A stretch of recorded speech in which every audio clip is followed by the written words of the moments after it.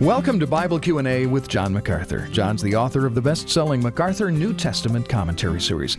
Well, when a fellow believer strays from the truth and ends up in a lifestyle of sin, there's a lot on the line there. The testimony of the Lord, the reputation of the church, and the integrity of the gospel. But according to James 5, there may be even more at stake. Here's what James writes.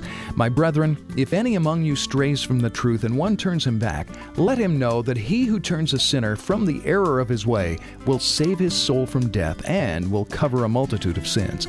Well, John, here's your question. How can the soul of a fellow believer, someone who is among you, be in danger of spiritual death if he's already saved? Well, the answer to that question is, if he's already saved, he's never going to be in danger of spiritual death, since he has been rescued from spiritual death and given spiritual life. And by the way, that spiritual life is everlasting life.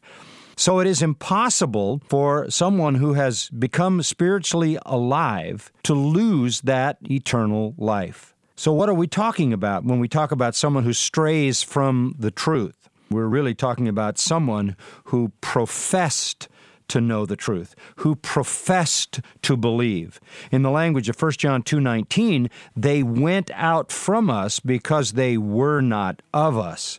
If they had been of us, they would have continued with us, but they went out from us that it might be made manifest they never were of us.